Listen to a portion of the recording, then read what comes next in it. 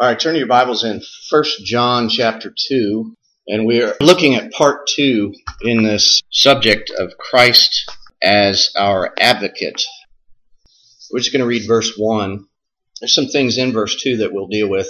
We might get to it today, but we're going to deal with verse 2, which is kind of controversial. 1 John 2:1. I'm not going to get down today, so there's at least a third part coming. My little children, these things write I unto you, that you sin not. And if any man sin, we have an advocate with the Father, Christ Jesus, the righteous. So last week we started looking at the subject of Christ as our advocate. And the word advocate, I guess in a simplified form, we could say is our legal representative, our personal lawyer. Christ is our lawyer. You know, I've talked with people over the years that have had their own lawyer, have gotten in trouble, and you hear them make threats. Don't make me call my lawyer. You know, you've heard people that say that have a lawyer retained for different issues. I've never had the money to be able to do that. I know there's different clubs you can join into where you pay a little bit every month and you can have access to a lawyer. Prepaid legal, yeah. But there's the idea there. If you have access to a lawyer, having that knowledge, that security, it's a little bit of assurance there and some power of knowing you have somebody you know that can help you in time of need in these legal battles. That's the case here with Christ. He is our lawyer. And if, like the text said, if we sin, which is all the time, we're sinners every day. So it's when we sin, actually. We have this lawyer retained for us all the time. And he's many things connected to him being a lawyer and advocate, and we're going to mention those again today. We did see the far-reaching implications of the variety of aspects involved in this wide spectrum of salvation. Salvation reaches from before time, comes through time, and goes past time into eternity future. And started seeing some of the aspects of him being an advocate all the way through. We had also mentioned the truth of salvation starts before the beginning of time in the covenant. We looked at Romans 8, foreknowledge, predestination, calling, justification, and glorification. And we talked about this, how that all this sort of a fourfold application of here you have the covenant before time, here you have Christ next coming and acting out what the covenant said to do. Then we have the gospel recorded that matches what Christ acted out, that matches what the covenant said. And then when that gospel's preached out, it's preached out in a way that the person that believes it matches all those things. There's no changes all the way through there. They're all the same. All harmonious, no contradictions, nothing drops off on the way. Just like, for example, in Romans 8, where you have all those whom God foreknew, he predestinated. So there was nobody dropping off to the next category. All whom he predestinated, he called. Nobody dropped off. And so on and so forth. It carries these people all the way through. So the same with the work of Christ in its truth. Its truth as it was decreed and purposed. Its truth as it was performed. Its truth as it was recorded. Its truth as it is believed. And that is the whole ministry, as we had seen a couple weeks back, is based on that gospel that we have fellowship in, is not only the power unto salvation, but it's what we feed on and grow in all the days of our life. We mentioned also the strength that this truth of advocacy adds to our faith and the assurance that comes out of that. You'll see as it goes on, it just keeps building, just like one more thing you can put on the stack of, look at that, this is like bulletproof, as these truths stack up and fit together like puzzle pieces. We talked about in the covenant how that the covenant of grace before time, before the foundation of the world, had that the Father and Son agreed in this purpose and decree and plan and this will to be carried out by Christ being the one And the Father appointed him to be all these things to his people, to fulfill the duties of the work that he had to do. And all this is connected to him being an advocate. We saw that he is surety, which means he's the guarantee, like one would be for a cosigner for one. If one defaulted on a loan, the surety pays the price. He's a mediator, which means he's a go-between between the Father and his people. The people can't approach the Father without Christ. God, the Father, can't approach the people without Christ. He is their representative. He's their legal representative. He is their substitute. He is actually, when it comes to the wrath and punishment, they come out, he goes in, he takes their place. He is their high priest. And this is connected to him being advocate too. He is the one that, in reference to spiritual fellowship and worship and holy spiritual communion, Christ is the one that is in there in the middle, working all these things out. And then in the end, he is priest also in that he continues to pray for his people continually. So you've heard the phrase, and you might have used it yourself if you've had a job where you've had to do more than one thing. The phrase is, yeah, I wear a bunch of different hats. You've heard that phrase before. A job might start out where, the very first week or 2 or 3, you're being trained to do things you've never done before. And then as you grow in that job, you take on responsibility, and then you start training others. And then it starts branching out. If you're not afraid to take on responsibility, you become the go-to guy. And whenever you see things starting to fall through the cracks, you pick it up, and all of a sudden, you become valuable enough to, if these people would get rid of you, they would be foolish to do so. And you become the person that wears a bunch of hats, in other words. You might have a job title that says one thing, but you might do other things that apply to so many other job titles. And that's the way it is with Christ.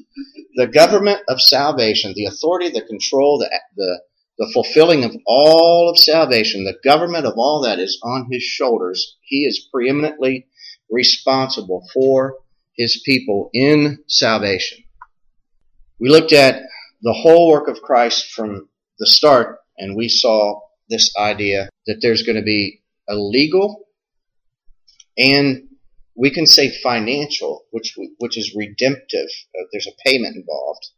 Legal and redemptive demands that the Father demands that Christ must take care of in order to save his people.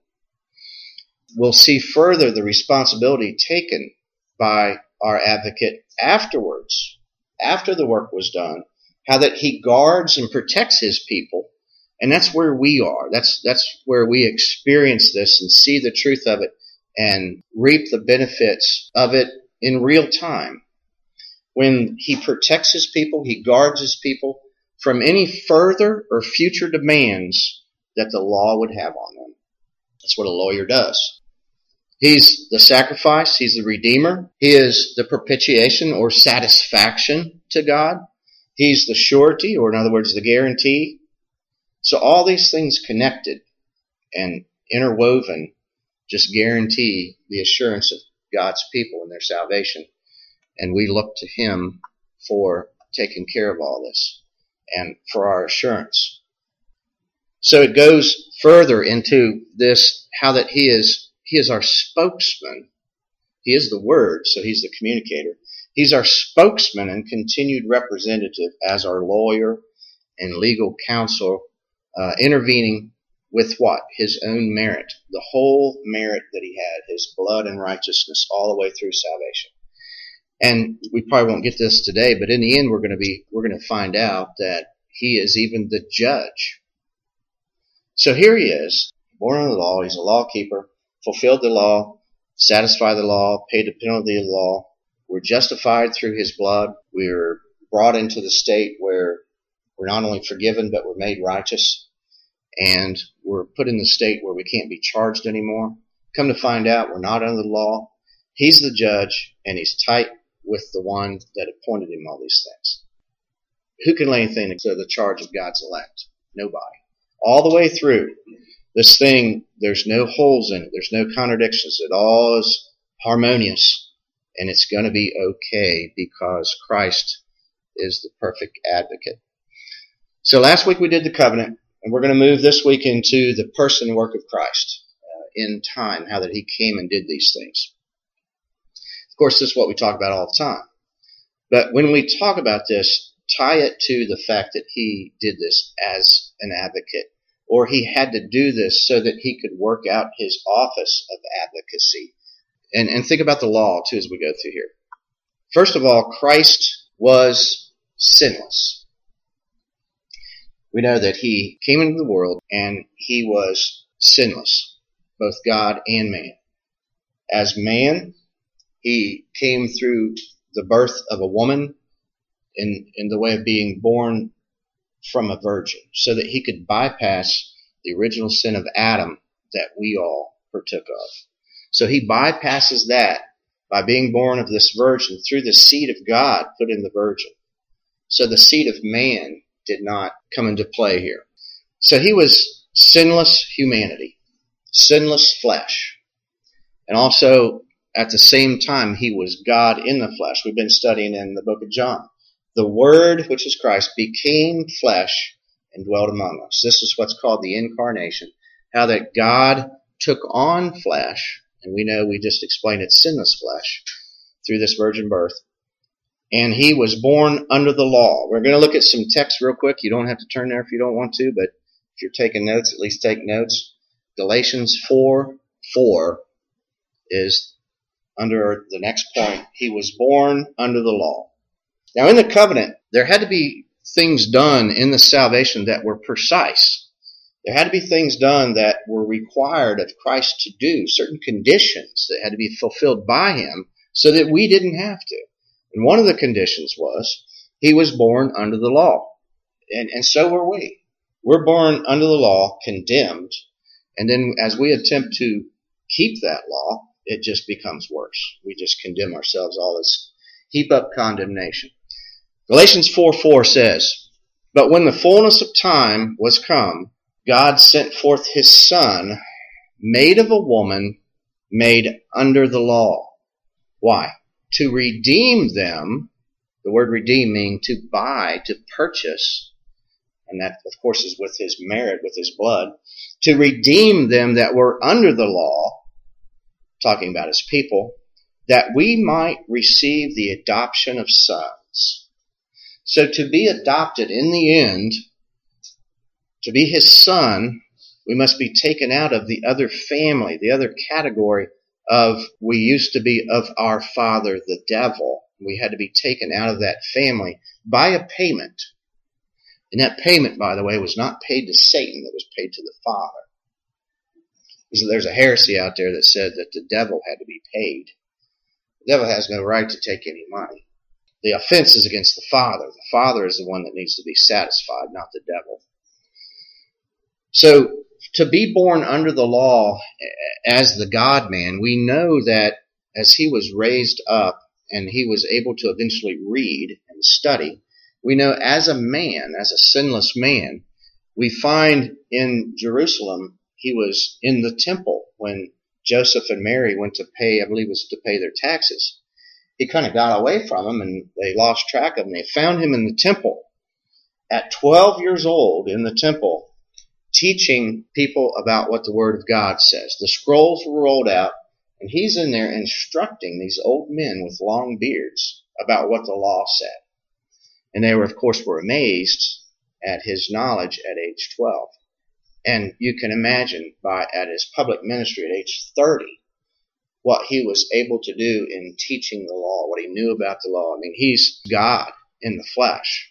He didn't have the brain issues that we had too from the fall of Adam. So he was knowledgeable about the law. He kept the law. He was concise. He was able to reason and debate. He could never be trapped in any arguments because he knew the law through and through. Thirdly, he kept the law. He was a law keeper. He was brought forth out in the desert, and God allowed Satan to tempt him. He resisted that temptation. He was impeccable. You ask the question, could Christ have sinned? That question is asked all the time. The answer is no. He could not have, because of his nature. There was nothing in his sinless humanity that would allow him to fall into sin. And of course, there's nothing in his being God, having those two natures in one person, that he could have never possibly have sinned in the first place. And they call that impeccable.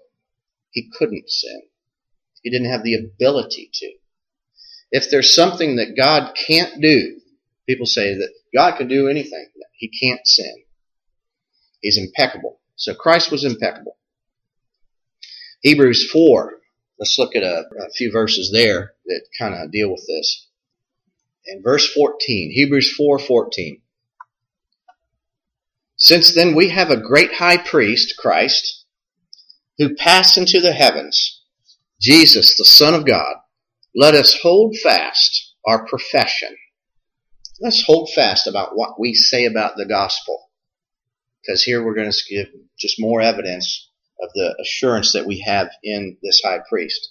We don't have a high priest who cannot be touched with feelings of our infirmities. But here's the kind we have. But was in all points tempted just as we are, yet without sin.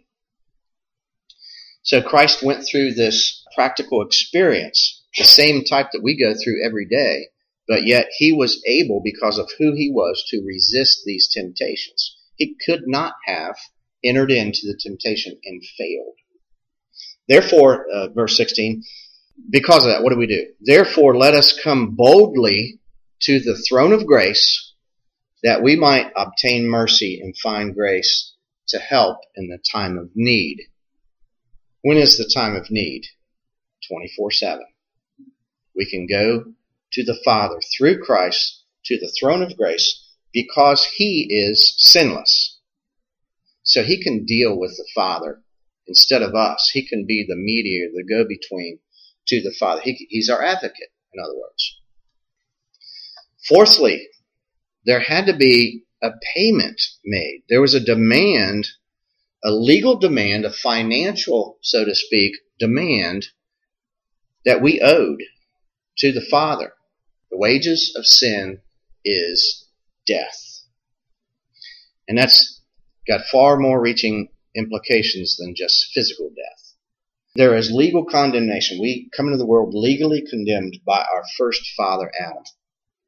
And we owe a debt to God's law and justice from the get-go there. Then we're under the law. So we are born and we start taking that law and sinning with it.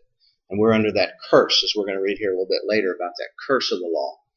So there's a demand to release us, to get us out of that family, to get us out of the condemned state to the justified state.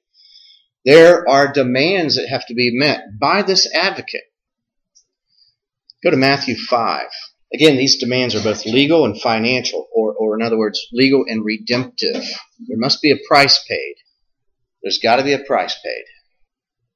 I think I used this word last week, term, but I think the word mercantile, which has to do with merchandise, which is tied to the accounting language, which is tied to imputation. Some people say, well, you guys are just making this whole thing just, merely legal and financial, like God's an accountant. God is an accountant.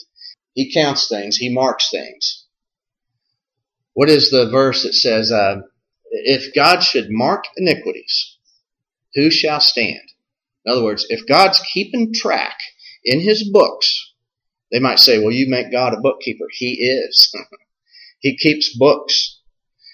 And there are certain things on people's accounts that have to be taken care of. And this is what Christ came to do with his people's account. He set it straight. Matthew 5:17. Do not think that I have come to destroy the law or the prophets. I have not come to destroy, but to fulfill. In other words, he's saying, this is not going to be done in a crooked way. This is going to be done in a way of righteousness and justice. We're not cheating here. He says, I got this. I'll take care of this. You stay out of it because you're not qualified. But I'm going to do this in a right way. And my Father's not going to say, hey, I got an idea. Since we're powerful and we can do all these secret things and do things invisible, we can just make it look like we did something. We'll sweep it under the carpet and we'll just tell everybody we did it, and they'll believe us. We can make them believe us. No. He did this in a just way, and he suffered as the Son of God to do this. The Father did not let him slide, and when Christ signed up for it, he knew that he couldn't be let go. Verse 18, "For truly I say unto you, till heaven and earth pass away, not one jot or one tittle shall pass away from the law until all is fulfilled." He came to fulfill the law. Go to Romans 2, verse 13. This idea here of Christ making sure that he honors the law, fulfills the law, magnifies the law, is a vital part of the gospel. So that God could be both a just God and a Savior when he declares his people righteous. He does it in a just way. It's a way of justice. And he does it, in other words, he doesn't cheat, as we said. He's faithful to himself. Romans 2:13. "For not the hearers of the law are justified before God, but the doers of the law shall be justified." Do we know anybody that did this? Throughout Scripture, you see language that talks about so-and-so was a righteous man. He kept all his statutes before men, and he walked in all the ways of God all the days of his life. You see language like that in several different people, like in the Old Testament. That doesn't mean that they fulfilled the law perfectly. That just means by the standards of society, everybody looked at those people and said, that dude he's a righteous man. Outwardly, like Paul, blameless, right? But we know that everybody, and whoever in the Old Testament that's mentioned in this way, that is just and that kept God's statutes and his sayings, or even if it's mentioned specifically the law. We don't read that to say those people, those few exceptions were justified by the law. No, it can't mean that. It can't mean that. We know that to be justified by the law, you would have to keep the whole law all the time, nonstop, from start to finish. We know that we are coming into the world already with Adam's sin on us, so nobody can do that. So Christ, as qualified under the law, is careful to legally handle the law in a precise, exact, measured out way to fulfill it and to satisfy it. All those that the Father justifies are able to be released from that law. Because Christ did something correct and precise with the law, then the Father is able, he's allowed to do it in such a way that it's straight, it's truthful, it's just, it honors his character. So as the entanglements of guilt and debt are there, Christ does this law in such a way that he is able to release people from those obligations as he took on the obligation himself to get them out of these entanglements. So again, there's a multiplicity of responsibilities that Christ takes on as we look at this advocacy subject. He's not only qualified because he's sinless, he stays sinless in his life. He not only does that, he fulfills the law and pays, not only fulfills it, but he, in the end, mounts that cross and pays the full penalty of that broken law. So anything to do with the law, he took care of the whole thing. He's in it, he's under it, he does it, and he pays for those that broke it. This action is to the point where the law cannot condemn his people. The law cannot, after this is done, cannot be used against his people. So this is part of the action of the advocate. Not only that, but the law is worked out in such a way by Christ that the law, in the end, will demand their justification. The same law that condemns God's people now is used. God looks to them and says, not only not guilty, but fully righteous according to the law. That is the measure. perfect righteousness of Christ as the law is fulfilled and magnified and satisfied. So in other words, if there's any accusations toward God's people using the law, and God just doesn't say not guilty, God says righteous according to the law being fulfilled.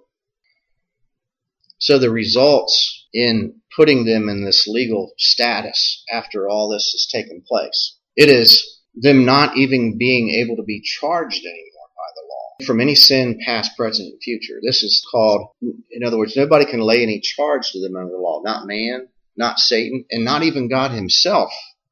This is called the non-imputation of sin. Sin cannot be imputed or charged to their account. God can't even do it. There's at least two things God can't do. He can't sin, and after he has had Christ satisfy law and justice for a person, God cannot charge that person with sin. And he said he will not. And that's part of the promise of the God that can't lie, who promised eternal life before time began to Christ concerning these people. So sin is removed completely to clean your slate. You've heard that idea. This guy's got a clean slate. You talk about a criminal that has got his record expunged maybe, or some guy gets pulled over and they run all of his legal stuff and nothing on his account. You could say that he's got a clean slate. Well, not only do God's people have a clean slate because sin is removed, but they have a full slate in the positive of righteousness imputed. So when we talk about justification, we ought not stop short of just saying justification means they're forgiven. No, further, justification means they're righteous. And, the idea of innocence, sometimes we talk about, some people might throw that in when they define justification, how that there's no sin or they're innocent. Well, we're in a better state than angels are. Adam was innocent. And now, after we have sinned in Adam and sinned in our own persons, and now are justified, we're in a better state than Adam ever thought of being. We're righteous. We're perfectly righteous in an impeccable state. Now, Adam was peccable. He fell. As far as people want to argue about whether he was saved later, I don't care. I'm just using this point to say, like in the New Covenant, everything's better. We're in an unchangeable state of perfect righteousness because of Christ's work for his people.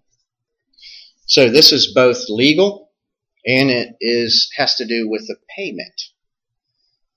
So we're dipping into this idea of financial, redemptive. It's a matter of, again, accounting. It's involved with accurate measurements in the exchange here of justice in reference to a merit and reward that was earned by Christ, and this is grace, how that it is given to us, the bad parts are removed, the good parts given, and we're in a state now where we are sons, and we have entitlements now. Sometimes people talk about entitlements as something bad. Well, if you make it obligatory, where God's obligated, you're entitled to, like the free willer talks, we understand that as being bad language. But after God brings us in, sets us on this foundation, and we are now a child of God, children of God now have special things given to them that are entitlements because of the work of another, not because of anything that they have done themselves. And these entitlements are bought and paid for. That's why they're just. They're bought and paid for by Christ. And that's why, as God's people, we should get this idea out of our mind of pride and receive freely all these entitlements by grace and say, and just like bask in these entitlements and say, these are ours. I don't have to work for them. So we should utilize all these things. All these spiritual blessings in Christ are freely given. So we should freely take them and be thankful for them. That's the freedom of worship right there. That's passing from death unto life. Now we have the freedom to see and live and learn, walk by faith and love him and serve him because everything is bought and paid for. We owe him everything, but we're not paying him back by what we do to try to chip away making payments for those entitlements. They're paid for. Don't mess with that payment. He took care of it. So we know this is because of the truth of the gospel that shows that the advocate did all the work to merit the results that are eventually applied to us throughout our whole life of faith. Galatians 3, let's go there. We've seen this many times. It's talking about the curse of the law. Look at 4 verses here. And we're getting to the demands of this payment that we owe, this debt that we owe. And we cannot be released until this debt is released from us. Verse 10. For as many are under the works of the law, or under the law, these are under a curse. Because it is written, cursed is everyone who doesn't continue in all things written in the book of the law to do them. So everybody's born under a curse. They're born under the law. And we're cursed because we don't continue in all the things of the law, the whole law, continually, all the time. First of all, we started out wrong. So you got to get out of there right away. You're done. You're under curse, and right away in need of getting out of that curse from an outside source. This is where Christ comes in. Verse 11, but no one is justified by the law in the sight of God. You know, maybe in the sight of man, a guy can look at you or a girl can look at you and say, that person is, if anybody's getting to heaven, it's that person. That person should be a 13th apostle. That's what Spurgeon said about Wesley, because he was judging by the law. We can't judge by the law. If we judge by the law, we condemn the person we're judging and ourselves. It's a cursed system of judgment. It's the administration of death, as we learned, as we contrasted the old covenant to the new covenant. So in the sight of God, who cares about the sight of man? Man is a liar. He's deceived. And he'll embellish things to make himself look better and make his friends look better. He's biased. Man is biased because he's blind. No one is justified by the law in the sight of God. It's clear because the just or the justified, those who have been made righteous, shall live by faith. And it says this, but the law is not of faith. How much clearer can you get? The law is not of faith. If the just shall live by faith, that means they don't mess with this law for being accepted before God. The man who does these things shall live by them. What did we say earlier? It's not those that hear the law, but that do the law. So if you're to be justified by the law, you live the law. And nobody can do that. From the get-go, right out of the gate, they're condemned by the law because of who they are and then because of what they have done. It's an impossibility. That's why he says it's clear. He says it's evident. The just shall live by faith, not the law, because they can't. Verse 13, here's the payment part. The father demands a payment to switch families, to get out of bondage, to become sons, adopted sons. And here's the work required. Christ redeemed, the word means to buy out of the slave market, redeemed us from the curse of the law. How? Being made a curse for us. This lines up with 2 Corinthians 5:21. He who knew no sin was made sin so that we might be made the righteousness of God in him. He who was not under the curse was put under the curse so that we could be released from the curse in him. See in the two passages that agree with each other. It goes on to say, because it is written in the Old Testament, cursed is everyone having been hanged on a tree. You know why? Because they're criminals. Christ was made to be a criminal by the decree and by imputing the crimes of God's people to him. And he took on the curse in that way. And he legally became, then, as he took on that responsibility, the Father looked at him, the one who was perfect, sinless, impeccable, who kept the law. He looked at him, and this deal had been made where he would take on this sin legally. And when he took it on, this transferring of the sin of God's people to him was so real and so effectual that God said, you're guilty. This one that was sinless, he said legally, you are guilty because these sins were transferred to you. You're bearing the sins of these people in such a way, in a reality, that now you've obligated for me to punish you for these sins so that the sins can be taken away. You're guilty. There's no turning back. Those sins were on him, and until he got those off, he wasn't safe. So there was no mercy showed. It's not like, oh, well, you're my son. We had fellowship from eternity, face to face.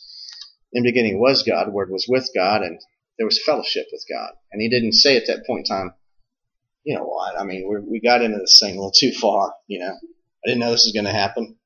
I'm going to let it slide. Again, he could like sprinkle wiffle dust on people's eyes, and just like in a movie, when a movie stops and there's people talking about what's going on, and you can get in and change the characters in the movie. When the movie starts back up, nobody knows what happened. God didn't do that. He didn't do that. This is the eternal Son of God who was sinless, who didn't even have to step off his throne. And here he is coming down under the law, born of the law, dwelling among idiots like us. And here he had people spitting on him, stripping him, making fun of him, and he fulfilled this promise, this condition of taking on that law and taking the wrath of God that was owed to us. He took on that wrath and he satisfied it. He was the propitiation in reference to this, so he could be our advocate for us, so that he could stand in every time the law was accusing us. He could say, no, I already took care of that. Remember what I did on the cross as I became the curse and became sin by imputation? Remember that? He's always pointing back to that time and place that he took care of that by his death. So that's the ground and the basis by which the gospel has value, because that's the currency right there, that it's backed up. It's not like money that's paper. It's not backed up by gold. You can just, let's pretend this is worth $1. No, if you measure it on the scales of justice, it comes out the equity. Yep, it equals $1. It's backed by blood. So now we can legally say, we're not pretending, we can legally say there's worth and value eternally because of what he has done with the law for his people. So he bought us with his blood. Go to 1 Peter 1. Some more of this language. We're going to have to stop here in a minute. We're getting pretty far along in time.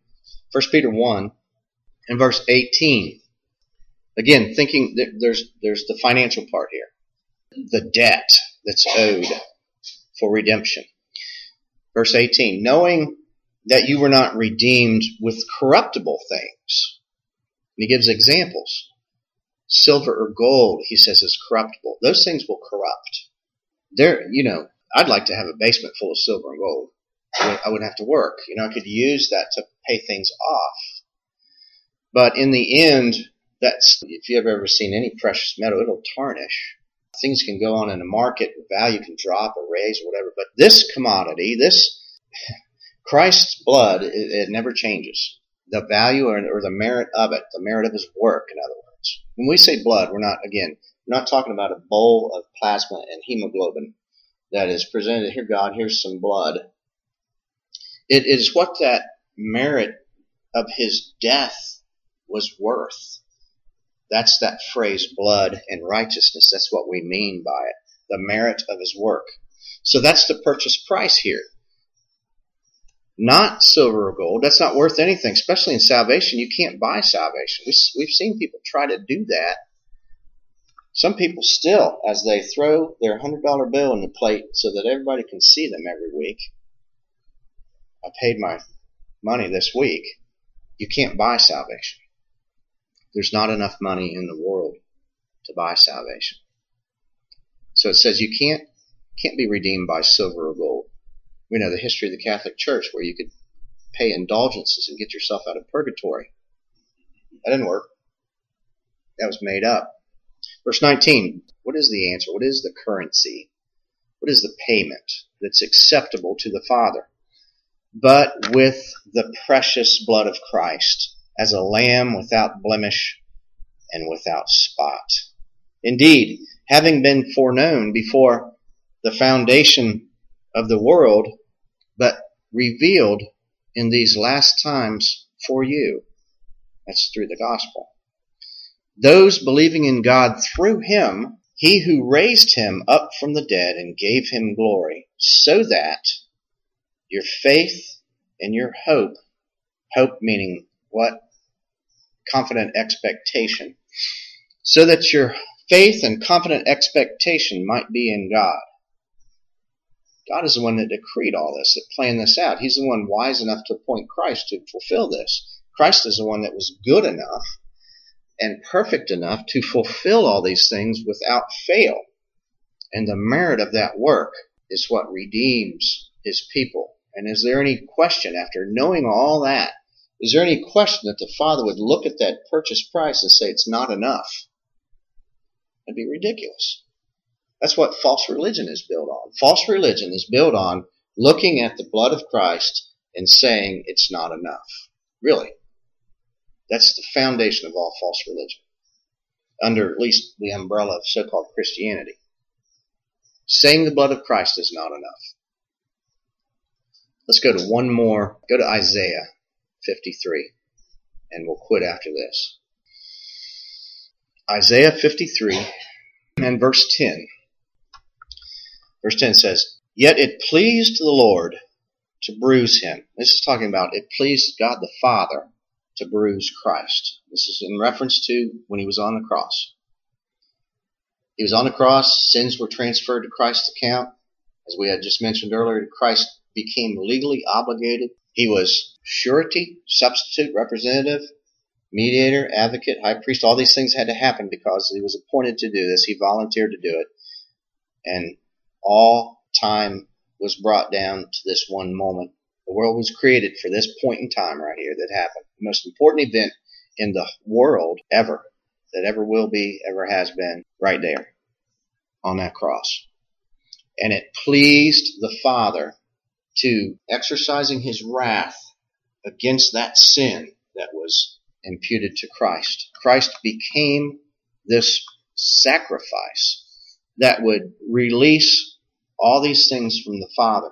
So there was satisfaction in that took place.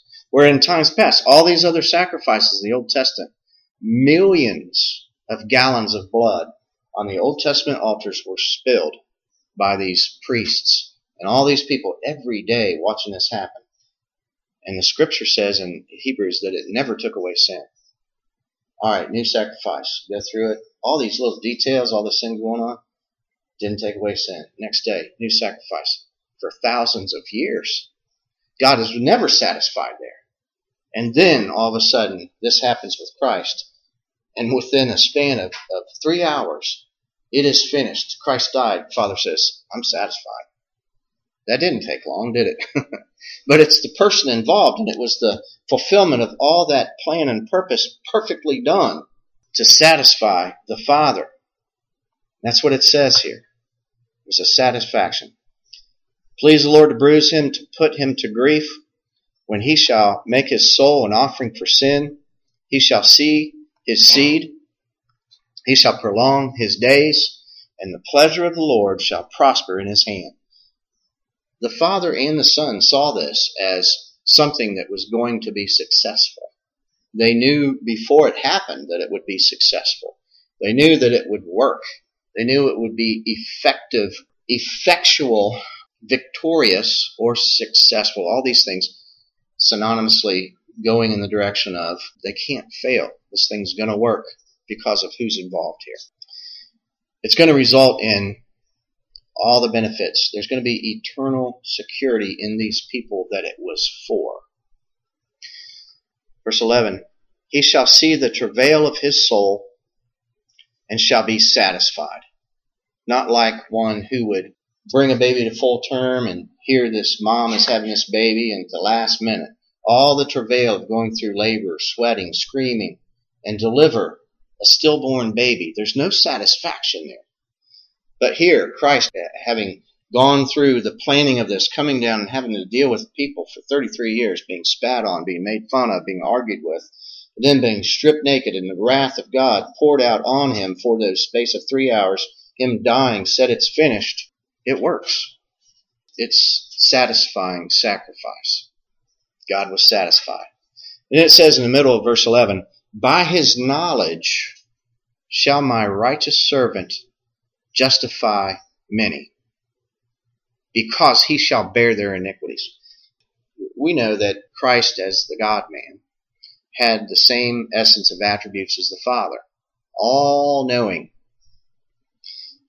The Father, in his wisdom, appointing Christ to do this, Christ being the one to do this work, knew he would succeed in it.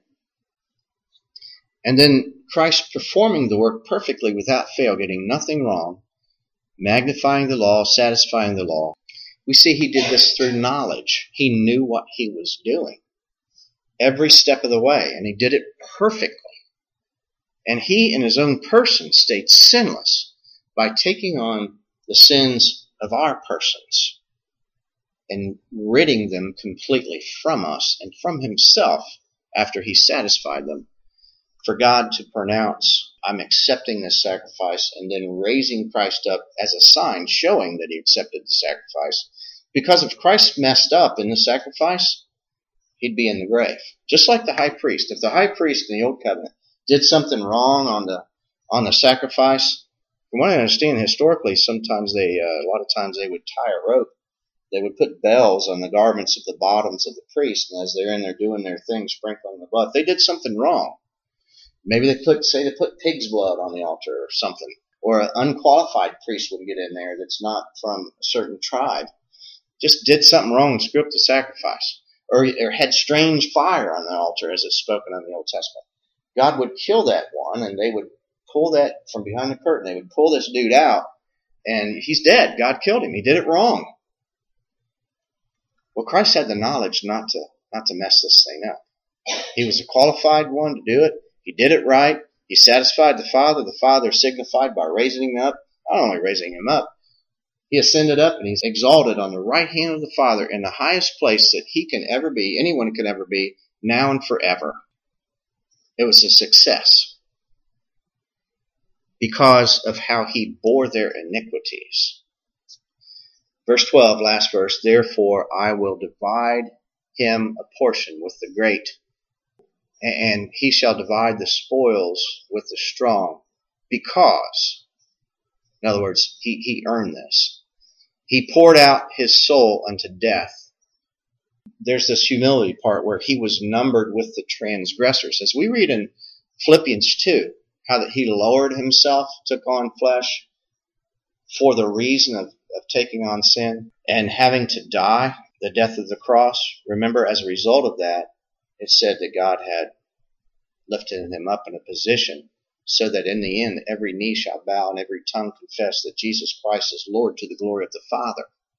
Read that in Philippians 2. And that's what this same thing is saying here. He was numbered with the transgressors. That's because their transgression was imputed to them. He became what we were legally. And he bare the sin of many. That's the elect. And what did he do? And still now does. He did this, remember, right before he died in John 17. He made intercession for his people, but yet he still does. He lives now to pray for his people right now at the right hand of the Father. As an advocate, he's praying for them. All right, we'll stop there. I didn't get very far at all, and that's fine. I got far in talking about a lot of these truths, but I'm just referring to in my notes. I didn't get very far. Any questions or comments before we go? All right, you can be dismissed.